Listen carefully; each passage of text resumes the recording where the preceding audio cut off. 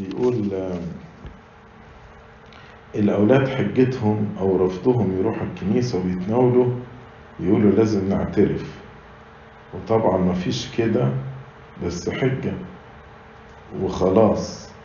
فما هو الحل؟ أنا مثلا بقول لهم يتناولوا وبعدين يعترفوا، هل ده غلط؟ ما هو الحل؟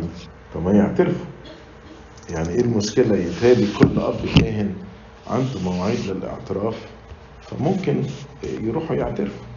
ونشكر ربنا، يعني كان زمان بيبقى في المنطقة كاهن واحد، دلوقتي في المنطقة أكتر من كاهن.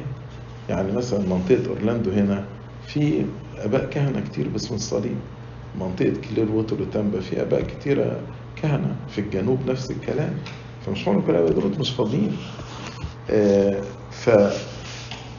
فطبعا مش لازم قبل كل تناول يكون في اعتراف، يعني مش لازم قبل كل تناول يكون في اعتراف، لكن الإنسان يكون مواظب على الاعتراف. يعني مثلا أب الاعتراف بيقول لك مثلا تعالى اعترف مرة كل شهر، تعالى اعترف مرة كل 40 يوم، فأنت مواظب على الاعتراف. وفي الفترة ما بينهما أبونا بيقول لك اتناول.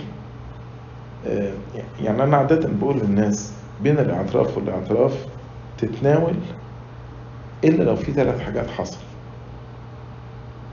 إيه ال3 حاجات دول؟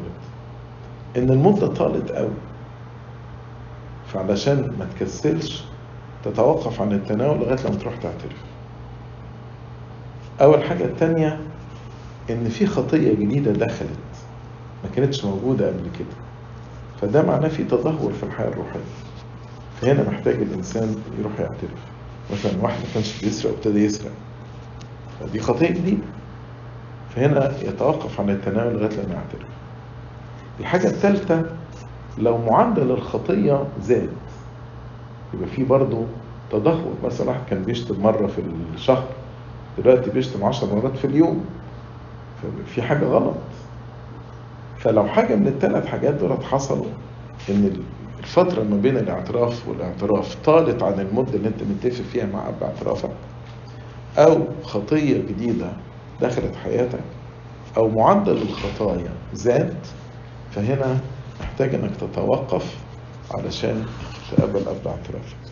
لكن يعني انا الحقيقة مبسوط ان الولاد ضميرهم حي، بيقولوا لازم نعترف. يعني يعني بدل نقول ان دي حجة وخلاص، يمكن فعلا الا ضميرهم حي، نشوف مين اب اعترافهم ونرتب ميعاد، وهو ولو موجود الولاد في المؤتمر اهو الاباء موجودين.